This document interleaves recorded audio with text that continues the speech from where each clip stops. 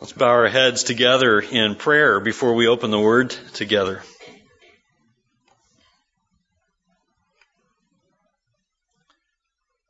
Our precious Heavenly Father, we come before you together today. We've been lifting our voices in song and worship of you and your goodness and your grace and your mercy in sending Jesus Christ to be our Savior. Father, we come before your word today, and just as we've sung, we don't live by bread alone. We need the bread of your word. We need the wonderful, wonderful word to work in our hearts and work in our minds and strengthen and encourage and inform and even convict. And so, Lord, as we gather together to open your word together, I pray that you would help us to humble ourselves before your word. Humble ourselves under these mighty truths and under the mighty hand of God. Father, we thank you for your word. We thank you for its goodness in teaching us and instructing us and even in convicting us when we need to be convicted of our sins so that we might repent and turn once again to you to humble ourselves before you. And so, Lord, as we gather together to open the word, use the word in our hearts as the two-edged sword that it is. In Jesus' name we pray. Amen.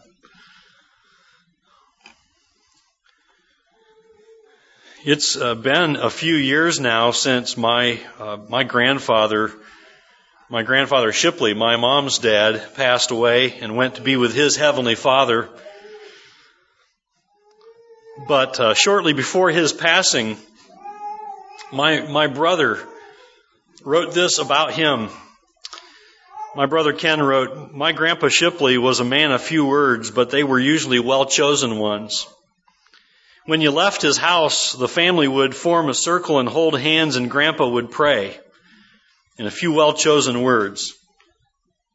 Then the last thing, before you went down the steps and through the breezeway, he would often repeat his little life motto. Remember whose you are. Remember whose you are." His motto had a double meaning. He always wanted you to remember that you belong to the Lord and that you belong to Him too. I think it also served as a gentle reminder to live up to your name and maintain a good testimony for Christ. He had the initials RWYA printed on pencils and cards as a testimony to his family, friends, and customers. In the last few months of Grandpa's life, in my grandmother's life, she would often say, "Grandpa just isn't Grandpa." He would forget so much. He struggled to put a complete sentence together. Sometimes he forgot the name of a loved one. The confusion that clouded his mind frustrated him. A few days ago, he even failed to recognize his own favorite song, Overshadowed, which had always moved him to tears before. On a recent visit, his daughter, Sue, asked him, "Daddy, do you remember whose you are?" He remembered, and he answered immediately, "I'm the Lord's." When you think about it, it really doesn't matter what you forget as long as you remember whose you are. I have a question for you this morning. Do you know whose you are? Do you know whose child you are? Are you a child of God? Let's turn together to 1 John this morning in 1 John chapter 3. 1 John chapter 3, I want to take you to a paragraph in 1 John chapter 3 that asks that question in a way. Whose child are you? We're just going to introduce this passage this morning, and then we're going to come back to it in a couple of weeks, Lord willing. But I want to look at this passage this morning, and I want you to think with me, whose child am I? Whose child am I? Look at the passage with me, 1 John chapter 3, and follow along as I read from God's Word. 1 John chapter 3, beginning at verse 4, reading through verse 10. 1 John 3, verse 4. Everyone who makes a practice of sinning also practices lawlessness. Sin is lawlessness.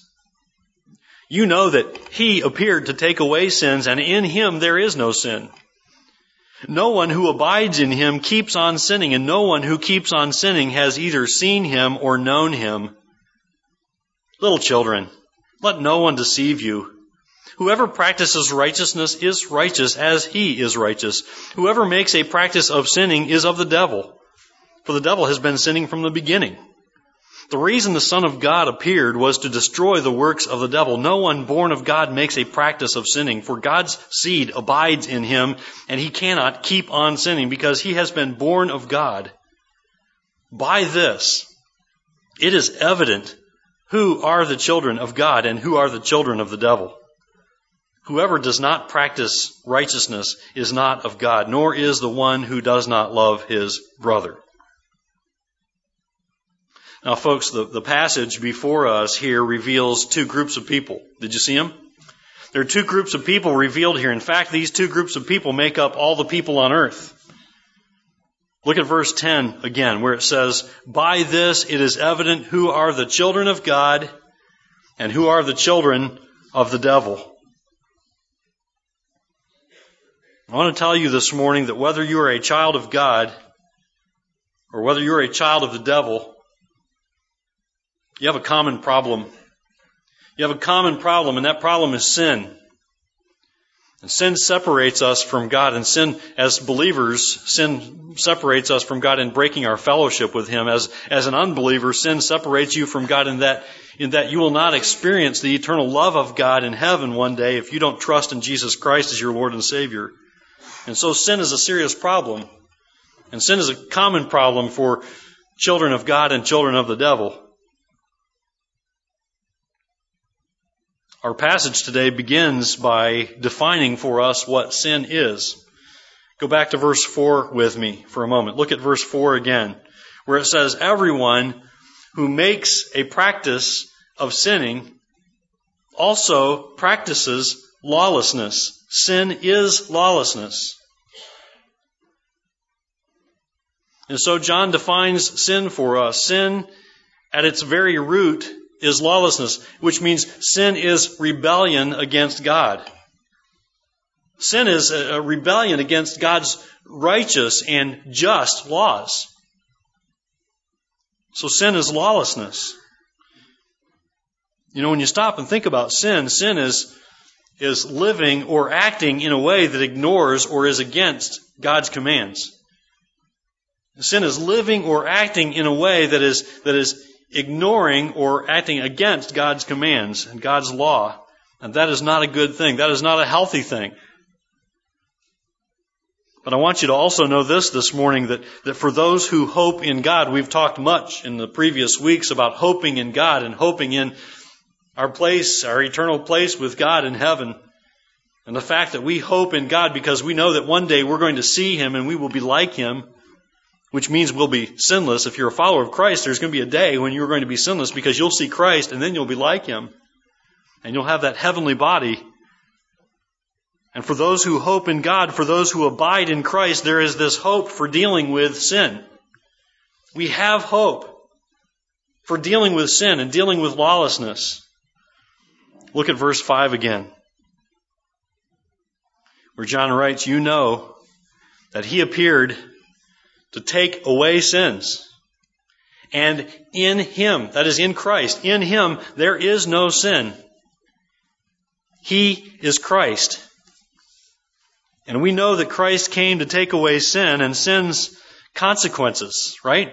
Jesus Christ came to earth, born as a babe, lived as a man, but lived a sinless life, and then was cruelly sacrificed for our sins. He was cruelly beaten and shed blood for our sins. God the Father allowed Him to be sacrificed for your sin and mine. And Christ came to take away the sin and take away the consequences of sin. Were it not for Jesus Christ, we would all be punished for our sin. If we do not confess our sin and confess a faith in Jesus Christ, we do face a certain and just punishment because of that sin. But there's this hope as believers that we have because of Jesus Christ, isn't there? We learn back in 1 John chapter 1, verse 7, that those who walk in the light, right? Those who walk in the light, that is those who confess their sins, as we see in 1 John 1:9, those who walk in the light. and believe in Jesus as Savior have fellowship with one another. And not only that, the blood of Jesus, His Son, cleanses us from all sin. And so there's this wonderful hope. When you put your trust in Jesus Christ, you confess that you are a sinner and you trust in Jesus Christ for your salvation. Not only do you have fellowship with other believers, but you have fellowship with God because of Jesus Christ, because Jesus Christ, the Son, cleanses you from all your sin. Colossians chapter 1, verse 14 says it this way, that we have redemption, the forgiveness of sins. We have redemption. We have been redeemed. We have been forgiven our sins because of Jesus Christ. Now, as I noted a few moments ago, we all must deal with this problem of sin. Now, there is this hope for the sinner, though, who puts their trust in Jesus Christ. There is this hope for the sinner who puts their faith in Christ because Jesus Christ became the sacrifice for our sins. As the passage says, He appeared to take away our sins. You stop and think about that. How is it? How is it that if He appeared to take away sin, if He paid the price, the penalty for sin, and He appeared to take away sin, how is it that we still sin? You do see that, don't we? We see it when we go to the Scriptures. We look at 1 John and we look at passages in 1 John that seem to contradict one another at times. As a matter of fact, there are these two views of the believer that we see in 1 John that seem to conflict. Jesus Christ appeared to take away the sins of those who confess their sin and turn to Him in faith, but yet we still struggle with sin. As a matter of fact, there are these two views of the believer seen in 1 John that seem to conflict. There's this first view in 1 John of the believer that, and if you read some passages, you think, wait, it looks like Christians aren't supposed to sin. They don't sin. And no, we're not supposed to sin. But sometimes you get this idea that Christians don't sin. We see in passages like 1 John chapter 2 and verse 3 that says, and by this we know that we have come to know Him if we keep His commandments. And we might think, well, those who belong to Christ no longer sin. We see something similar in our passage this morning in verse 6 where John writes, no one who abides in Him keeps on sinning. And then in verse 9, look at it again where it says in verse 9, no one born of God makes a practice of sinning, for God's seed abides in him, and he cannot keep on sinning because he has been born of God. And then later in 1 John chapter 5 and verse 18, it says this, we know that everyone who has been born of God does not keep on sinning. And so you read those passages and you stop and you say, wait a minute, I think I'm getting that Christians don't sin. And so it would seem from reading these passages that believers are no longer sinners. Is that right? That's one view that we get of believers in 1 John, but there's another view. There's also this view of the Christian in 1 John that does still sin. And we've seen that too, haven't we? We see it in passages like 1 John chapter 1. Go back and look at that with me for a moment. 1 John chapter 1 and verses 8 through 10.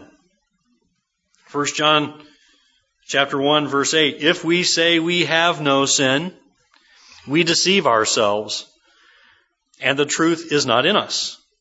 If we confess our sins, He is faithful and just to forgive us our sins and to cleanse us from all unrighteousness. If we say we have not sinned, we make Him a liar, and His word is not in us. And then there's a passage like 1 John chapter 2, verse 1, where it says, my little children, I'm writing these things to you so that you may not sin. But if anyone does sin, we have an advocate with the Father, Jesus Christ, the righteous. And then in chapter 3, verse 2, we saw it not too long ago. Beloved, we are God's children now, and what we will be has not yet appeared, indicating that we're still struggling with sin, right? We will be like Christ one day, but that day has not yet appeared, has it? And there's a passage like we see in 1 John chapter 5, verses 16 and 17, an interesting passage that makes it clear that there is sin that does not lead to death. when John writes, look at verses 16 and 17 in 1 John chapter 5. Go back a couple of chapters from where we're at here. 1 John chapter 5, verses 16 and 17, where John writes, if anyone sees his brother committing a sin not leading to death, he shall ask, and God will give him life to those who commit sins that do not lead to death. There is sin that leads to death. I do not say that one should pray for that. And then verse 17, all wrongdoing is sin, but there is sin that does not lead to death. Now I bring that to your attention because there is this belief that only those who do not sin escape judgment. There are those who would believe that only those who do not sin escape God's just and righteous judgment. Some would say that those who sin lose their salvation. And they must once again come and confess their sin and be saved once again. But John challenges that thought. John challenges that belief. John deals with that when he says here in 1 John chapter 5, verse 17, that there is sin that does not lead to death. Now stop and think about that for a moment. How can that be? How is it that there are sinners who are believers, right? And if you've been a believer for any length of time, you know you're still a sinner, right? There are believers who deal with sin, and yet that sin does not separate you from God. It breaks fellowship with God, but it doesn't take your eternal life from you. How can that be? How can there be these two views of the believer here in 1 John? And how is it that they can coexist? How is it that we can see passages that say, if you know Him, you won't sin, right? And how is it that we can see passages that tell us that if you do sin, we have an advocate, right?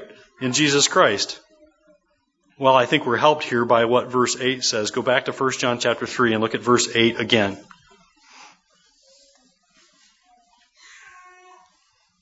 1 John chapter 3, verse 8 says, whoever makes a practice of sinning is of the devil.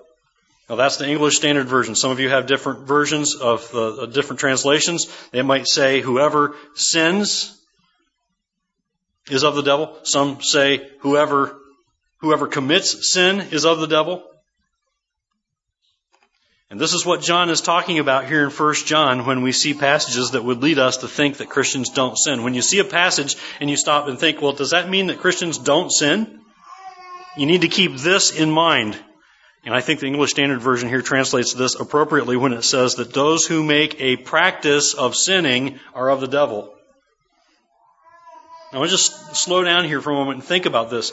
That's really what he's saying back in 1 John chapter 5, verse 18. When John writes, inspired by the Holy Spirit, that everyone who has been born of God does not keep on sinning. Think about that phrase, keep on sinning. It's making a practice of sinning. What we're talking about here is a continual, habitual practice of sinning. John is not suggesting that believers do not sin. John is not suggesting, I'll say it again, that believers do not sin.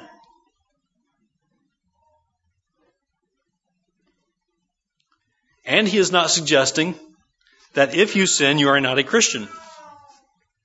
Because we see it back later in 1 John chapter 5, right? Because there is sin that does not lead to death. But the point he makes is that one who is a follower of Christ does not continually, does not habitually, does not willfully, unrepentantly, continually make a practice of sinning. It's clear here in 1 John that we will sin. 1 John, again and again, reminds us, don't sin. John says, I'm writing so that you won't sin. But if you do sin, it's clear in 1 John that we will sin. But the teaching that we see in God's Word is a reminder to us that one who is a follower of Christ, one who has confessed their sin and believed in Jesus Christ for salvation, one who is a follower of Christ will not settle into a lifestyle that is characterized by sin, will not settle into a lifestyle that is one of unrepentant, continual sin. And that is why John says in verse 9, go back and look with me at 1 John chapter 3, verse 9 again. Verse 9, no one born of God makes a practice of sinning. For God's seed abides in him, and he cannot keep on sinning because he has been born of God. Yes, you need to know that your sins can be forgiven. But one who settles into a pattern of sin, and hear me very carefully here, one who settles into a pattern of sin, one who does not experience guilt for their sin, one who does not repent and seek to turn from that sin, has very good reason to doubt that they were ever a child of God to begin with. A lifestyle characterized by continual and unrepentant sin cannot be maintained by a true child of God. God's Word tells us so. Because in verse 9, for God's seed abides in him, and he cannot keep on sinning because he has been born of God. The implication is one who can keep on sinning, one who does not confess their sin, one who does not experience guilt for their sin, is not a true child of God. The fact remains that believers do sin. We will not shed sin until we see Christ. We've talked about that already. We go back a few verses into verses 1 through 3 here in 1 John chapter 3, and we think about the fact that we aren't what we will be one day. We will be like Christ because we will see him as he is. And we will be like him, which means we will be sinless. And we will have heavenly bodies instead of earthly bodies. But the fact remains that believers do still sin. And as long as we are on earth, we're going to have to deal with sin as followers of Christ. Believers must repent of sin and seek to live for Christ in obedience to God's Word. And because the believer in Jesus has put on the new man, right? We are new creations. We're new creatures in Christ. There is, as Romans chapter 8 verse 1 says, no condemnation. There is no condemnation for those who are in Christ. The believer may sin, but that believer remains secure in Christ. There is no condemnation for the one who is in Christ Jesus. And that believer, secure in Christ, cannot keep on sinning because he has been born of God. There is hope, isn't there? There is hope for the one who has truly repented of their sin before God and trusted in Jesus Christ as Lord and Savior. There is hope.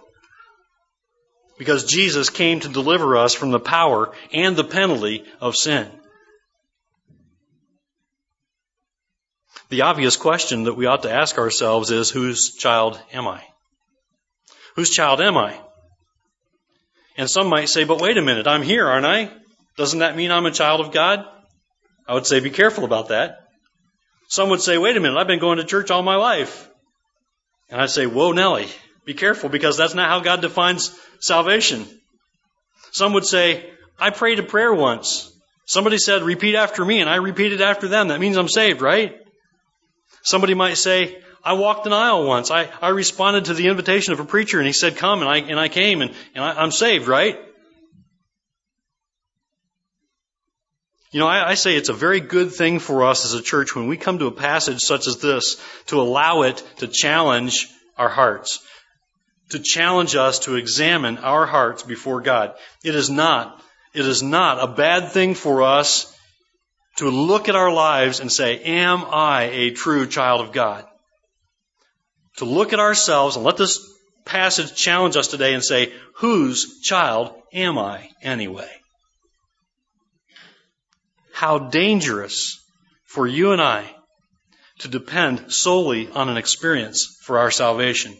How dangerous for us to be able to say, to look back to a time. Well, I remember a time when I went to an activity and I went forward because there was an invitation and everybody else was going and I must be saved, right? How dangerous to hang our salvation on a point in time.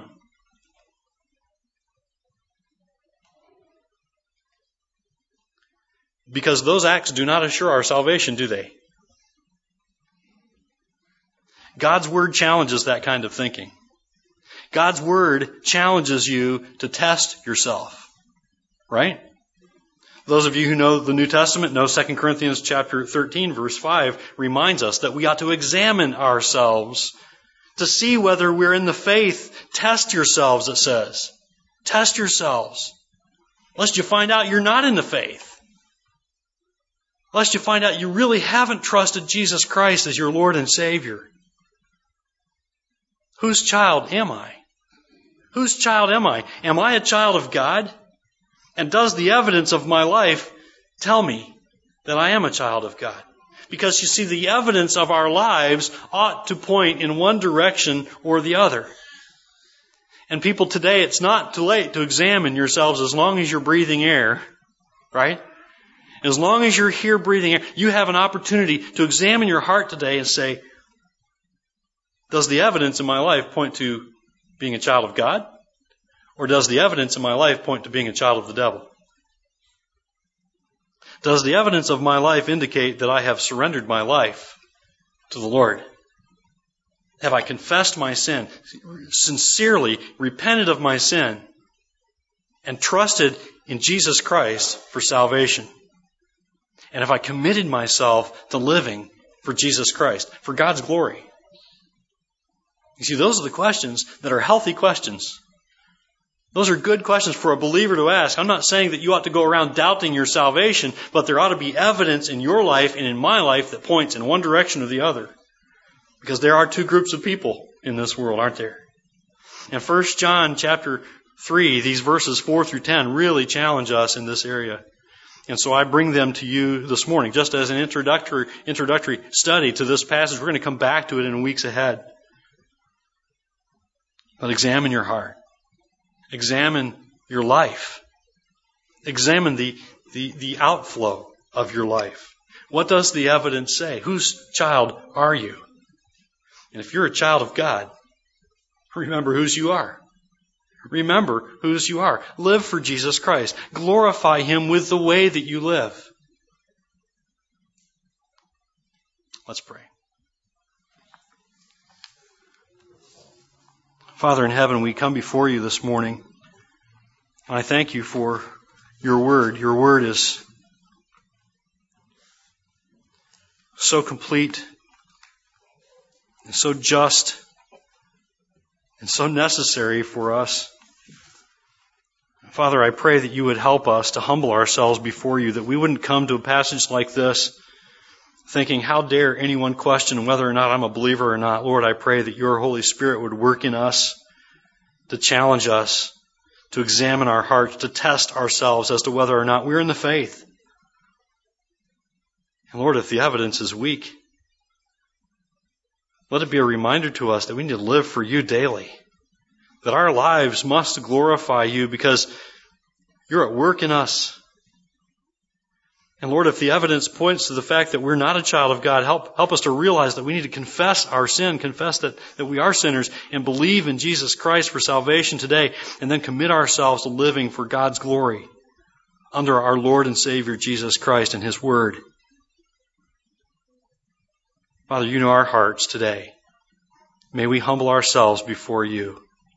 In Jesus' name I pray. Amen.